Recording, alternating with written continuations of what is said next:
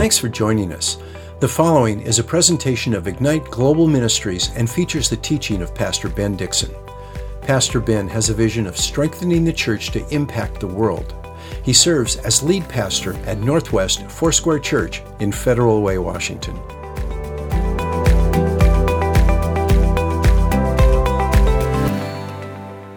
Hey, good morning, everybody. This is Pastor Ben Dixon, and welcome to the Daily Word. We're going to start today with the book of Mark. And as you know, the book of Mark has 16 chapters, which means we're going to have 16 sessions. Now, let me encourage you to be in your Bible every day, right? This is so crucial for us as Christians to read the Word of God ourselves and do what I do. I'm just going to encourage you in discipleship to do what I do, which is just observe these passages.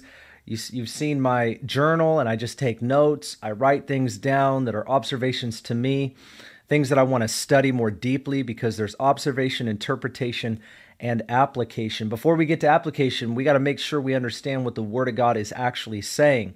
And the way that we understand or interpret the Word is we've got to know who said it, who they said it to, and then how we can extrapolate principles that apply to us today. So I hope to do a lot of that with you as we start the book of Mark in chapter 1. So if you have your Bible, go ahead and open to Mark chapter 1. Let's pray as we open the Word of God together, okay? Father, we do thank you for your Word, and I'm grateful for those that are joining me today. I pray that your Word would bless us, strengthen us, that your Spirit would fill us. Lord, we ask that you would guide us in your word and give us the revelation that we need to know you better and to live out the life that you've called us to live. So I thank you for everybody joining in. Would you richly and deeply bless and strengthen them in Jesus' mighty name. Amen. Well, hey, let me start before we read the book of Mark. And I've got 3 or 4 pages of notes for me personally. And that's my preparation, as I spend about an hour and a half in the Word, and then I just share with you what I'm seeing or what's interesting to me, or the things that I'm thinking about, what I wrote down and observed from the Scripture. But what's interesting is that as we start it, I think it's important that we have a little bit of history or context. Now, I don't want to give you too much because we could spend an hour doing that. But the book of Mark, most scholars agree, was actually written by Mark. And in the Bible, you'll notice that Mark is also referenced in the book of Acts, chapter 12, and other chapters as John Mark. And so his name was John Mark. And so this is the reference that you're going to find. All the early church fathers, most scholars believe that Mark was the one who wrote it. He was a close companion with Barnabas and Paul. We know from the book of Acts that Paul had a bit of conflict with John Mark, and so he actually didn't want him to come on one of their missionary journeys. But Barnabas and others, we believe also Peter was one that restored John Mark to relationship with Paul, because we read about in the book of Colossians where the Apostle Paul asks for John Mark, which signifies that there was a restoration. Now, some believe this, and you might have heard this before, but some actually would consider the book of Mark, or the gospel according to Mark, as Peter's gospel, because he was so close with Peter, and this is where he primarily got his information, not just the revelation from the Holy Spirit, but the historical setting, the stuff that he wasn't present for. Many call this the gospel according to Peter, because that's where Mark was gleaning from. And so he had a relationship with the Apostle Paul, he had a relationship with Barnabas, and he also had a relationship with Peter that was so vital that it reconnected him to Paul. And so we read about this. We know that there are many things that are important when it comes to the book of Mark, primarily that he wrote to what would be a Roman audience, some Jews, primarily Gentiles. And the reason that many think that is because when you study the book of Mark, you find that he omits a lot of things that would be important to Jewish people, like the book of Luke and Matthew have genealogies. Mark doesn't mention any of that. In an expedited fashion, you'll read things like, and suddenly. And so the stories move very quickly. This narrative is set apart from all the other Gospels. It is one of the synoptic Gospels. So you have Matthew, Mark, Luke, and John. John is like 75 to 85% different from the other 3. The synoptic Gospels are Matthew, Mark, and Luke, but Mark is primarily written, at least we believe, to more of a Gentile audience. And the other thing we think is that The way he spoke, he actually explained Jewish customs quite a bit more than the book of Matthew does. So there are little clues like that that make us believe that John Mark was writing this narrative so that Gentiles would better understand the gospel of Jesus Christ. And so those are just important things to note. We believe he is the author, and we will find that this book is so rich in giving us hard-hitting stories of Jesus Christ when he ministered to people. And I believe it's going to minister to us as well. And so let's go ahead and read Mark chapter 1, verse 1 through 8 at least. Actually, I'm going to read to verse 13, and here's what it says. The beginning of the gospel of Jesus Christ, the Son of God, as it is written in Isaiah the prophet, and some translations actually say as it is written in the prophets, because this could be an indication that this quotation was not just Isaiah chapter 40, but it could have also been Malachi chapter 3. Just a side note, and I know it's one of those things that I'm going to say, but it sometimes says, you might say in your translation, as it says in the prophets, but this one, New American Standard says, as it says in Isaiah the prophet, this is a quotation from Isaiah 40, behold, I send my messenger ahead of you, who will prepare your way, the voice of one crying in the wilderness, make ready the way of the Lord, make his paths straight. John the Baptist appeared in the wilderness preaching a baptism of repentance for the forgiveness of sins, and all the country of Judea was going out to him, and all the people of Jerusalem. And they were being baptized by him in the Jordan River, confessing their sins. Now that was publicly. Can you imagine this massive amount of people? And all of these people who are getting baptized are publicly confessing their sins. Quite a sight. Verse 6, John was clothed with camel's hair, and he wore a leather belt around his waist, and his diet was locusts and wild honey. And he was preaching and saying, after me one is coming, who is mightier than I, and I am not fit to stoop down and untie the thong of his sandals. I baptized you with water, but he will baptize you with the Holy Spirit. Verse 9, in those days Jesus came from Nazareth in Galilee and was baptized by John in the Jordan. Immediately coming up out of the water, he saw the heavens opening and the Spirit like a dove descending upon him. And a voice came out of the heavens, you are my beloved Son. In you I am well pleased. Immediately the Spirit, now notice verse 12, it says immediately. You're going to hear that word many, many times in the book of Mark. That's how fast moving this book is. It just goes right in to the very story that Mark wanted us to read about, to know about. Immediately the Spirit impelled him or compelled him to go into the wilderness, and he was in the wilderness 40 days being tempted by Satan, and he was with wild beasts, and the angels were ministering to him. And the next section, verse 14 through 28, is where Jesus preaches in Galilee, and he also calls some of his disciples, and we're just going to leave that out for now. And I just want to talk to you just a little bit about what we read here in Mark chapter 1, verse 1 through 8 in particular, and then I'm going to reference verses 9 through 13, because I think it's really important as we talk about what is taking place. So the gospel here opens up saying, in the beginning of the gospel of Jesus Christ, the Son of God. Now we know that the word gospel means good news. And I want to say something here, because when we talk about the good news, a lot of times we have what's called a Pauline theology. Now, whether you're Reformed or not, I'm Pentecostal, and so I appreciate and respect my Reformed brothers and sisters. But a lot of times they'll start with Pauline theology rather than it starting with the story of Christ. Now this saying, starting with the good news of Jesus, Mark starts us with John the Baptist in this promise that we read about in Isaiah chapter 40. This promise was of Israel's restoration. Now, obviously, Israel was longing for their Messiah to come to them. We know the rest of the story in the gospel narrative and so on, that Israel fundamentally rejected Christ, primarily rejected Christ. Not all Jews. Obviously, the disciples were Jewish. All the first followers of Jesus were Jewish.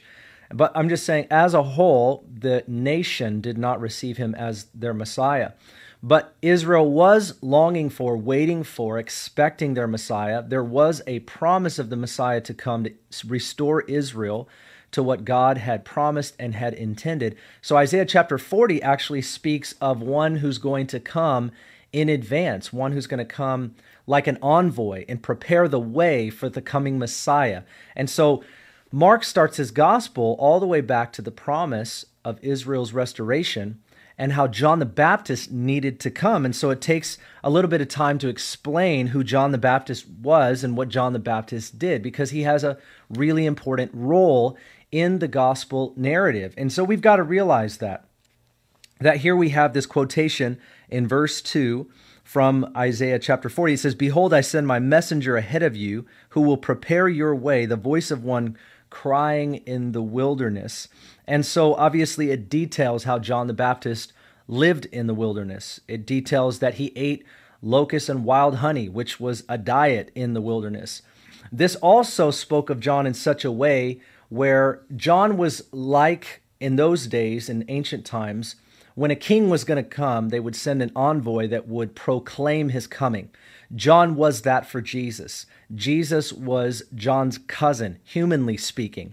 And so John did not necessarily know all of that in advance. He knew he was called by God from his birth, because other gospels fill in where John was filled with the Holy Spirit in his mother's womb, and he leaped, and she experienced that leaping where it was like the joy of the Holy Spirit. She knew that John, who was in her womb, was special because the angel of the Lord had spoken to his parents. And so John was, in a sense, going to help fulfill the promise of the Messiah coming. He was the forerunner, he was the messenger, he was the envoy who would declare the coming Messiah. And this is really important. And so a lot of the details surrounding John would also therefore be important. And it says here, like we're looking at verse 2 and 3, John was a messenger divinely called by God. Verse 4, John was called from his birth as the forerunner, which I've already mentioned. But it's important to notice when you read, for example, John chapter 3 and verse 30, that we know John was an Old Testament prophet.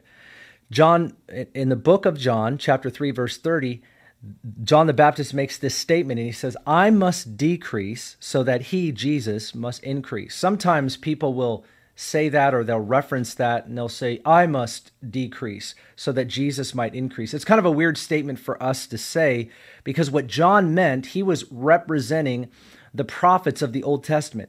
He was representing an era. He was representing a dispensation. He was the last Old Testament prophet. Jesus was the first of the new covenant. He was the firstborn among many brethren, the Bible says.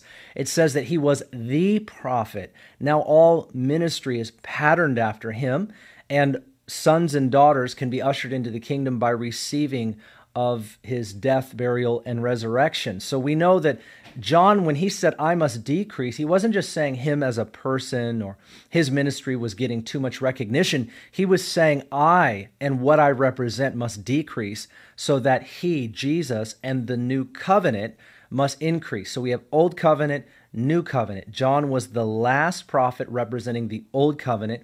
Jesus was the prophet, the Son of God, God the Son, who was representing, ushering in the New Covenant. So John was the messenger. John was preparing the way. John represented the last of the old, and he was ushering in the new. And we read here that he appeared in the wilderness, preaching a baptism of repentance for the forgiveness of sins. Now, we've got to know this, okay? This baptism that John was inviting people into, he was in the Jordan River, about 20 miles outside of Judea. So all of Judea, all of the people of Jerusalem, which is not necessarily a definitive claim, like every person in Jerusalem and Judea came out. It was describing an event. Tens of thousands of people came out to see John, to the point where Roman soldiers came out. We see in other gospel accounts, and they were onlookers and observers. What's going on here? And we know that Pharisees came out, religious leaders came out, and they were all looking at this site because so many people came out to be baptized by John and confess their sins out loud. This truly is a revival, right? So we know that Israelites would have gone to the temple, they would have given the priest a sacrifice, and they had what was called a mikvah. And in order for them to enter into purification ritual, they would go down into this mikvah, and they would basically be baptized. It was part of the purification ritual. That was typical for them. That would be kind of a baptism, so to speak, of what they would experience. Now, if you were not a Jewish person, if you were not an Israelite, you could be proselytized. They were not very evangelistic, but there was a way that you could acknowledge Yahweh as the truth. And what you would do is you would have this one-time baptism, one-time washing, where you would go into the mikvah and you would be baptized and you would recognize Yahweh as the truth and Israel's God as the true God. That would happen for non-Jewish people. So this baptism that John the Baptist was offering was offensive to many Jewish people. Why? Because it's not something that they would have to do. John was baptizing them, immersing them into water for the remission of their sins to prepare the way for Christ to come. This was a baptism of repentance. You need to turn from your sins. The kingdom of God is coming. The King is coming. And so this is what John was doing. We read about it. He was preaching a baptism of repentance for the forgiveness of sins. So those that were Israelites, if they got past the offensive part, this was very powerful for them to acknowledge and to confess their sins as they were being immersed and baptized in the water, in the Jordan River. Nonetheless, that's why if you go with us to Israel, we actually do baptisms in the Jordan River, or maybe you've already gone and you've actually been baptized in water. It's just one of those nostalgic things because that's where Jesus was baptized. That's where John the Baptist was baptizing people.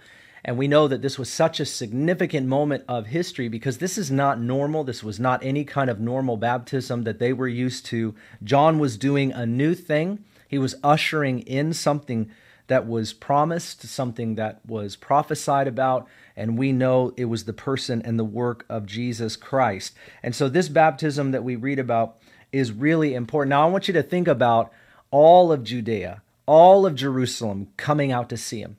Those that would walk 20 miles or maybe even more. They're walking mile after mile on foot. It's an all-day walk or half-a-day walk at minimum.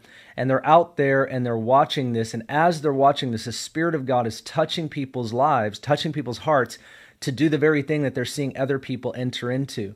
People are starting to believe, hope, and expect that the Messiah is soon in coming. And you can imagine, right? For years and years and years, Israel believes the Messiah is going to come. Roman oppression comes upon them for many years. And so they settle into sort of this religious norm. And I think the hope and the expectation of the Messiah coming starts to fleet. This thing it's not so close in their mind and in their heart. That there's this expectation, but what really begins to brew is we don't want Roman to oppress us anymore, which is really that recipe for how they were thinking in terms of their eschatology. That's why the disciples would ask many times, is it now that you're going to restore the kingdom to Israel? Acts chapter 1 and verse 6.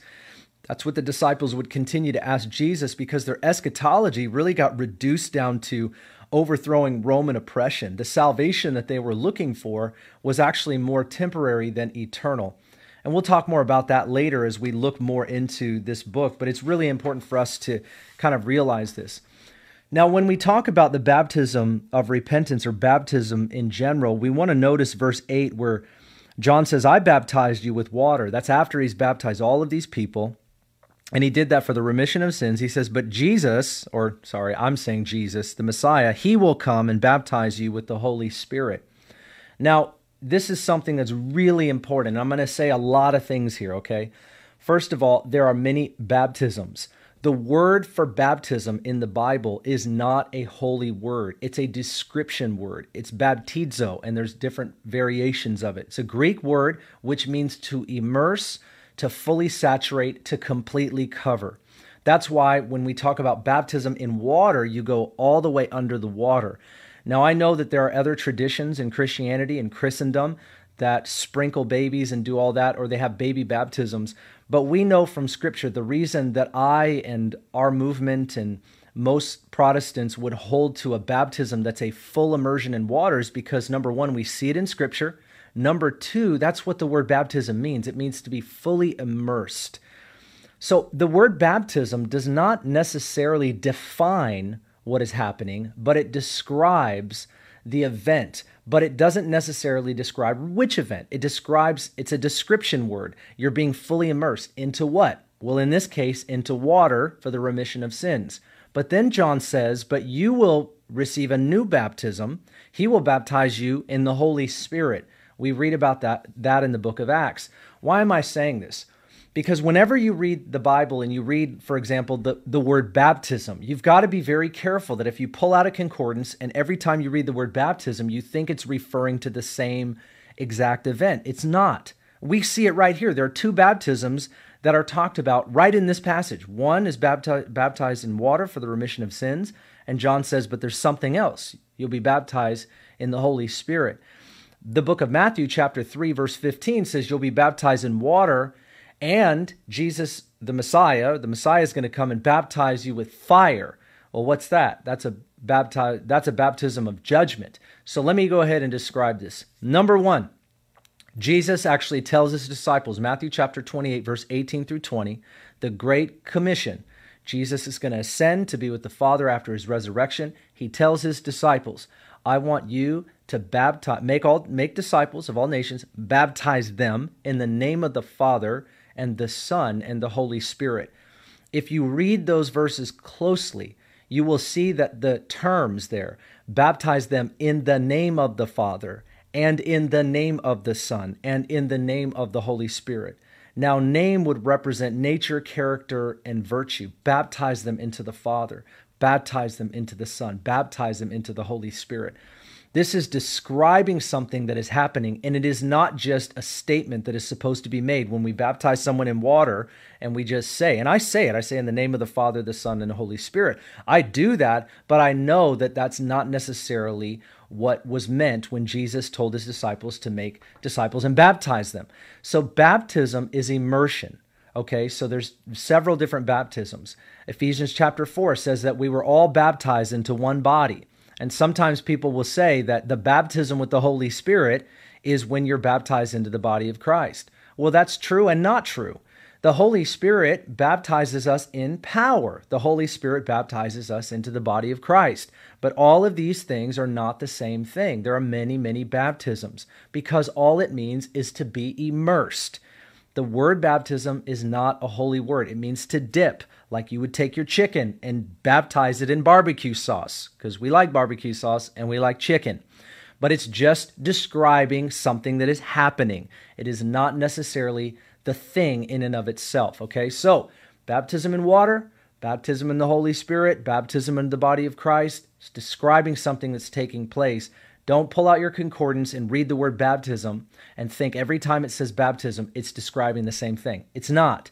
It's just describing an event that is transpiring. And that's why we can read this passage of Scripture and know that he's talking about two different baptisms. And I just want to mention, this.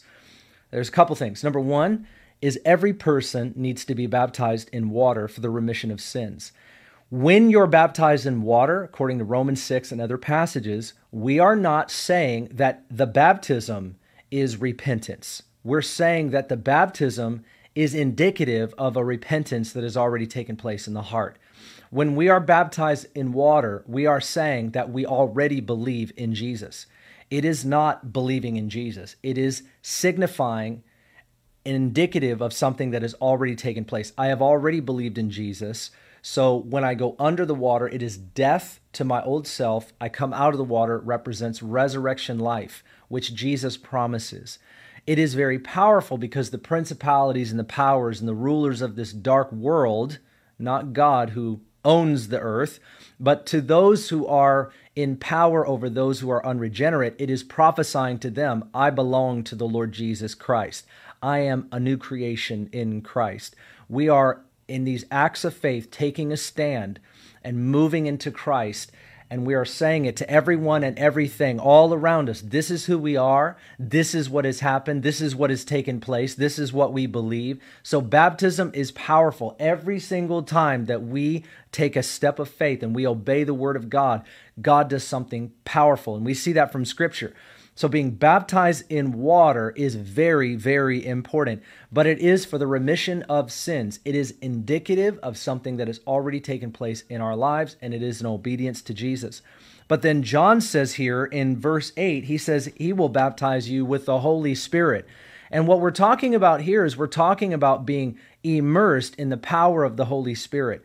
This would be, if you look back in the Old Testament, whenever somebody was baptized with the Holy Spirit, we would see that power and anointing would come upon them in order for them to fulfill whatever God had called them to do. You see that in the prophets. They would be immersed with the power of the Holy Spirit and they would prophesy. You would see this with like Samson. The Holy Spirit would come upon him and he would be strong. And so whatever they needed would come from the Holy Spirit, and it would come as they were immersed with his power. And so this is so important for us to grasp, for us to understand that when Jesus came, and we see this in the book of Acts chapter 2, that all of those believers, 120 people, were waiting in the upper room as in obedience to the Father, or in obedience to Jesus, because he said, go into Jerusalem and wait for the promise of the Father, which was the baptism with the Holy Spirit. All they knew, and the reference that they had, was the immersion of power that they read about, the anointing in the Old Testament. And actually, this is what God does. God will immerse us with power. Acts chapter 1, verse 8 tells us why. So that we would be a witness of Jesus in Jerusalem, Judea, and Samaria, and the uttermost parts of the world. In other words, for us to be a witness of Jesus Christ, we need to be baptized with the power of the Holy Spirit. And this is really important for us to know. Again, several baptisms. John is referring in verse 8 to the baptism with the Holy Spirit. Jesus in Acts chapter 1, verse 6 through 8 tells us the baptism with the Holy Spirit is soon in coming. We see in Acts chapter 2, the baptism with the Holy Spirit does come. And as a result of that, they are baptized, immersed with his power, and they immediately go outside and begin to witness and speak with other languages. The supernatural occurrence happens where they can communicate in these other languages. So Pentecostals usually believe that when a person is baptized with the Holy Spirit, they speak with a spiritual language or they speak with other tongues. Now, my belief is that as a Pentecostal is that 70-80% of the time when a person is baptized with the Holy Spirit, they speak in spiritual language. But there are plenty of times where people do get baptized, immersed into the power of the Holy Spirit, and they don't speak in spiritual language, but something happens. So we call this initial evidence. There is evidence or immediate evidence. Something happens as a result of a person being baptized with the Holy Spirit. Now, we'll talk about that again in about 15 weeks, but I just wanted to note for the record that John is actually referencing something that Jesus later describes in Acts chapter 1 before he ascends to be with the Father. Now, the question for you and I is, for us as believers, is are we baptized with the Holy Spirit? Have we asked God to baptize us with his power? I'm not asking if you have the Holy Spirit. This is a false notion, this idea that if you don't speak in tongues or you're not baptized with the Holy Spirit, that you're not a Christian. You're a Christian when you believe upon Jesus and the Holy Spirit comes to live inside of you. But him coming to live inside of you is not the baptism with the Holy Spirit. That's the indwelling presence of the Holy Spirit where you're regenerated. You and I are made new. We have the Holy Spirit. The baptism with the Holy Spirit is where he immerses us in his power, not his person. When we get saved and we are regenerated, that's when we have the Holy Spirit come dwell inside of us, live within us, and we are alive in Christ. The baptism or the power, the immersion, is where we receive his power in order to be a witness. Acts chapter 1 and verse 8. And so this is really important. John speaks about something that is going to come. Now, let's go ahead and look in verses 9 through 13 because he gives us a pattern to follow, which, by the way, is Jesus Christ himself. Look at this. In those days, Jesus came from Nazareth in Galilee, and he was baptized by John in the Jordan. Now, think about that. Jesus was baptized in the water. Remember what the baptism was about. This was for the remission of sins. And you might say, well, Ben, why did Jesus get baptized? Well, Matthew chapter 3 and verse 15 tells us that Jesus was baptized. John did not want to baptize Jesus. And he said, you must baptize me. And Jesus said, you must do this to fulfill all righteousness. Now, I want you to catch this. Jesus was not baptized for himself. He identified himself with sinful humanity. Now, catch this. As Jesus was baptized, he was telling humanity, I identify with you, and I, like it says in Isaiah 53, will bear your sin. The Bible says in I believe it's 2 Corinthians chapter 5, He became sin who knew no sin, so that we might become the righteousness of God. Think about that. Matthew 3:15, it says, I must do this to fulfill all righteousness. John baptized me in water. I must identify with sinful humanity, which is the reason that I came. Isaiah 53, I will bear your sin. 2 Corinthians chapter 5, he who knew no sin became sin so that we might become the righteousness of God. He took our sin in his life, his death, and his resurrection so that those who believe on him, it might be imputed to them, imparted to them, his righteousness. So he took something from us so that we could have something from him. Come on, that's a powerful picture. So when Jesus was baptized, he was being baptized for sinful humanity. This was something he identified with us. He did not sin. He did not need to repent. He didn't do it for that reason. But he did this for us, just like everything else that he did. And it fulfilled all righteousness, that you and I could become the righteousness of God in Christ. Everything that Jesus did in his life, or his birth, his life, his death, and his resurrection, this is a pattern for us. Now, catch this. Jesus was born of the Holy Spirit. Isaiah chapter 7, we know that Jesus was born of a virgin. And so the Holy Spirit overshadowed, we read about this in the book of Luke, it's prophesied in the book of Isaiah, the Holy Spirit overshadowed Mary. She had not been with a man. And so Jesus was born of the Holy Spirit. The seed of God entered into the womb of a woman. And so she gave birth to the Son of God. I mean, that's a powerful picture. The virgin birth is what we call that. And anybody that messes with the virgin birth does not know what they're talking about, because Jesus could not be born through the line of Adam. He was not just a man who was anointed. He was God the Son. He was fully God and he was fully man when he was born. Now, he didn't reveal himself in all of his godhood, but he was fully God and he was fully man. And we cannot be mistaken about that. He could not be born through the line of Adam because the line of Adam was cursed, plus he would just merely be a man that was anointed by God. He was so much more than that. He was God. And so he was conceived, he was born of the Spirit of God. And in this moment, in chapter 1, verses 9 through 13, he was baptized with the power of the Holy Spirit. Now, what am I saying? This is a pattern for us. We must be born of the Spirit. That's what it means to be born again. When we believe upon Jesus, we receive the Holy Spirit, and we must be baptized with the Holy Spirit to be a witness of Jesus. Being born of the Holy Spirit means that we're regenerated, we're made new, we're right with God. We are now the righteousness of God in Christ. We receive of his resurrection and therefore have resurrection life, and we will live forever. That's what it means to be saved. That's what it means to be born again. We believe, we put our faith and our trust and our hope in Jesus' sacrifice, his resurrection, and therefore we have resurrection life. We repent and we turn from not just our old ways and our old sins, but we repent from our self-willed ways and following ourselves so that we can follow Jesus. He's the one that made us. He's the one that created us. He's the one that restores and redeems us.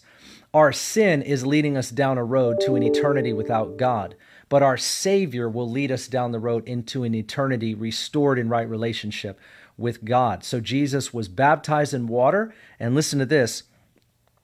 Immediately coming up out of the water, he's baptized in water by John, he saw the heavens opening and the Spirit like a dove descending upon him, and a voice came out of heaven, "You are my beloved Son, in you I am well pleased." And then it says, immediately the Spirit compelled him to go out into the wilderness. The Bible says that it was like a dove. The Holy Spirit came upon Jesus. Now, this is where we get this reference to what needs to happen in our lives as well. We must be born of the Spirit. Jesus paves a way for that. Jesus was born of the Spirit, obviously in a very different way because he was God and man, but he wants us to be born again, and we must be baptized with the Holy Spirit.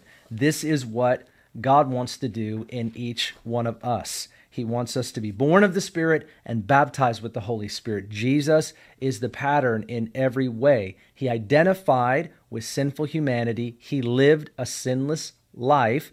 His life had to be perfect because he was the Lamb of God who takes away the sin of the world. He was the perfect Lamb of God. He was the Passover Lamb, perfect Lamb that Hebrews says takes away our sins once and for all, those that believe upon him. And I just simply want to close. I could continue to talk more and more about all of this, but I simply want to close by just talking to you about something that is very precious, which we're going to talk more about here.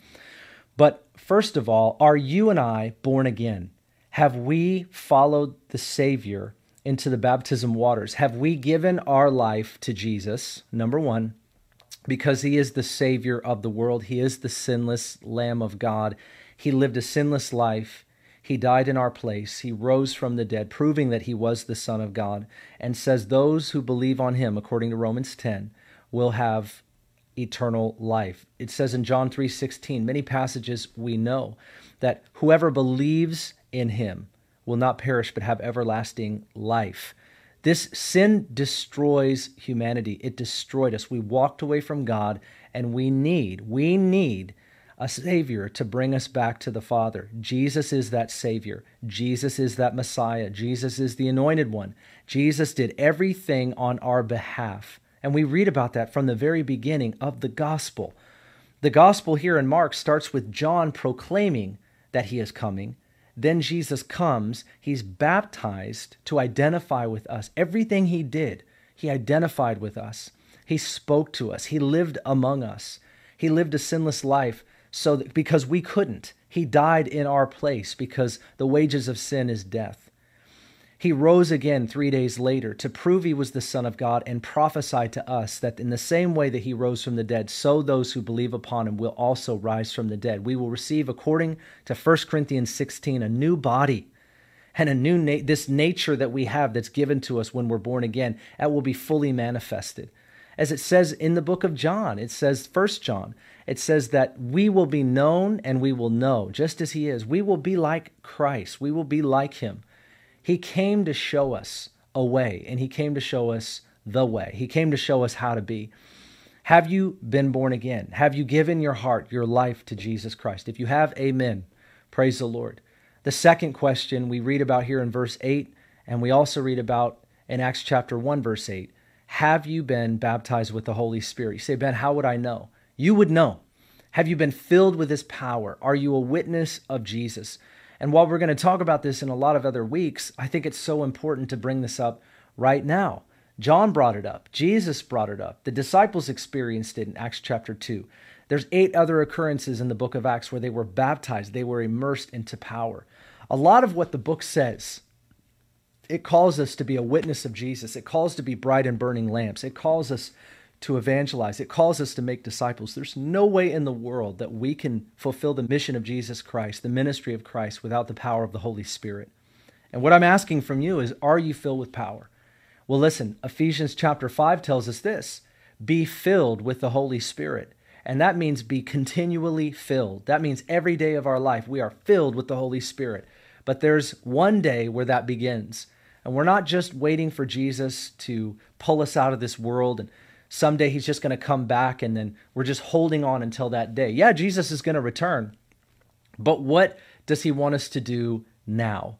He wants us to be his witnesses. He wants us to share of his good news. He wants us to talk to people about his life, his ministry, his redemption, his restoration. Doesn't the world need restoration and redemption? How will the world find it without Jesus? To believe in Scripture, no matter what issue that we're talking about, in today's current climate, it feels like people are bringing up sin and sin issues, but the answer is not always Jesus. The answer is not always Jesus. And so what happens is we medicate our world. We give a little bit of this, we get a little bit of that, we say this, we say that. It soothes. But you know what? Medication is not the cure. Jesus came to bring the cure. He is not the medication, ladies and gentlemen. He is the cure. And that's what he brings, that's what he offers, and nothing less. He is the cure. You and I are the bringers of the cure. That's what we are. Don't feel shame. Don't feel bad. No matter who you are, no matter where you've been, no matter where you come from, if you believe in Jesus, you can be filled with the power of God and you can be the bringer of the cure because you know what other people need to know. You have what everyone else needs, and it's him. It's absolutely him. It's his message. It's his ministry. It's his life. It's his restoration. It's redemption. This is what God does in us. This is what God brings through us. And this is why we need to be baptized with the Holy Spirit. You say, Ben, well, I don't know. I don't speak in tongues. You and I, we'll have to spend more time in 1 Corinthians 12 through 14 to talk about tongues. But let me just encourage you, ask to be baptized with the Holy Spirit. Say, God, immerse me with your power. I need to be filled with power. You want to overcome sin and temptation? Be filled with the Holy Spirit. You want to release spiritual gifts in your life? Be filled with the Holy Spirit. You want a victory over things that come against you? Be filled with the Holy Spirit. You want to share the gospel with other people? Maybe you're afraid to do that. Be filled with the Holy Spirit. God does not command us to do something in our own strength. He commands us to go out and make him known in the strength of the Holy Spirit. Ephesians 6:10 says, be strong in the Lord and in his mighty power. Well, what power is that? The power of the Holy Spirit. Be filled with the Holy Spirit. I want to pray for us today that you and I would be filled with the Holy Spirit. Now, it's just like a good Pentecostal to land on 13 verses and somehow come back around to be baptized with the Holy Spirit. I can't help it. It got brought up. I'm bringing it up. But I know that revival is where people get baptized with the Holy Spirit. Make no mistake, when you cry out for revival, what you're asking for is you're asking for people to get baptized in the Holy Spirit. Because when we're baptized with the Holy Spirit, we see revival. Acts chapter 2, Acts chapter 18, Acts chapter 10. Read the book of Acts and tell me what happened when revival occurred. They were baptized with the Holy Spirit. That's what we're asking for. We're asking for a sovereign outpouring of God upon this land for people, those that name the name of Christ, to be thoroughly saturated with the power of God's Spirit, because then and only then will we be witnesses of Christ. That's when a Jesus people movement will occur, and Jesus' name will be on our lips. Jesus' nature will be in our hearts, where we're not just thanking him for the forgiveness of sins and heaven when we die, but we are actually saturating the community with what saturates us. And that's what it means to be baptized with the Holy Spirit. He'll release that baptism through the gift of spiritual language. We'll begin to speak with other languages. You say, well, Ben, I haven't had that happen. Well, you can. He'll release boldness. He'll release power to be a witness, to share about Jesus. This fear will be broken off of us. And that's why we need to be filled every day. Maybe it's been a long time and you feel dry. Well, guess what? Today's the day. By faith, we receive what God does, and no other way. There's no striving. There's nothing else. We just repent if we're living in some cycle of sin or we're living outside of God's will and we know better. We just repent. We turn from that sin and we turn towards God and we say, fill us with the Holy Spirit. Let's just do that right now. Father, we thank you today for your word, and we know that your word is powerful to change our lives. And so I ask right now that you would baptize us, immerse us fresh in the power of the Holy Spirit. I pray that anybody watching this right now that is not initially baptized in the Holy Spirit, that you would right here and right now, that you would baptize them in your power. I pray, God, anybody that hasn't experienced the release of a spiritual language, Lord, that you would release the gift of tongues in their life right now. I pray where that's been a strive in someone's life and they just don't know why it hasn't happened. Lord, would you just release them to experience what you have for them right now? Release a boldness to share about Jesus right now. Thank you, Lord. Release signs, wonders, and miracles that accompany us sharing about you and your life and your redemption with others. I pray it would not just be our articulation, but it would be signs, wonders, and miracles. I pray that for me. I pray that for my family. I pray that for Northwest Church. I pray that for anybody that's watching that's part of the body of Christ. Lord, I ask that you would cause us to be so filled with you that other people would know about Jesus because of our life. You gave your life so that we could make your life known, so that people could be restored and redeemed. Fill us now with the power of the Holy Spirit. I pray we receive that now by faith, and I pray that you would do a mighty work in each one of us. We thank you for it in Jesus' mighty name. Amen. Hey, God bless you.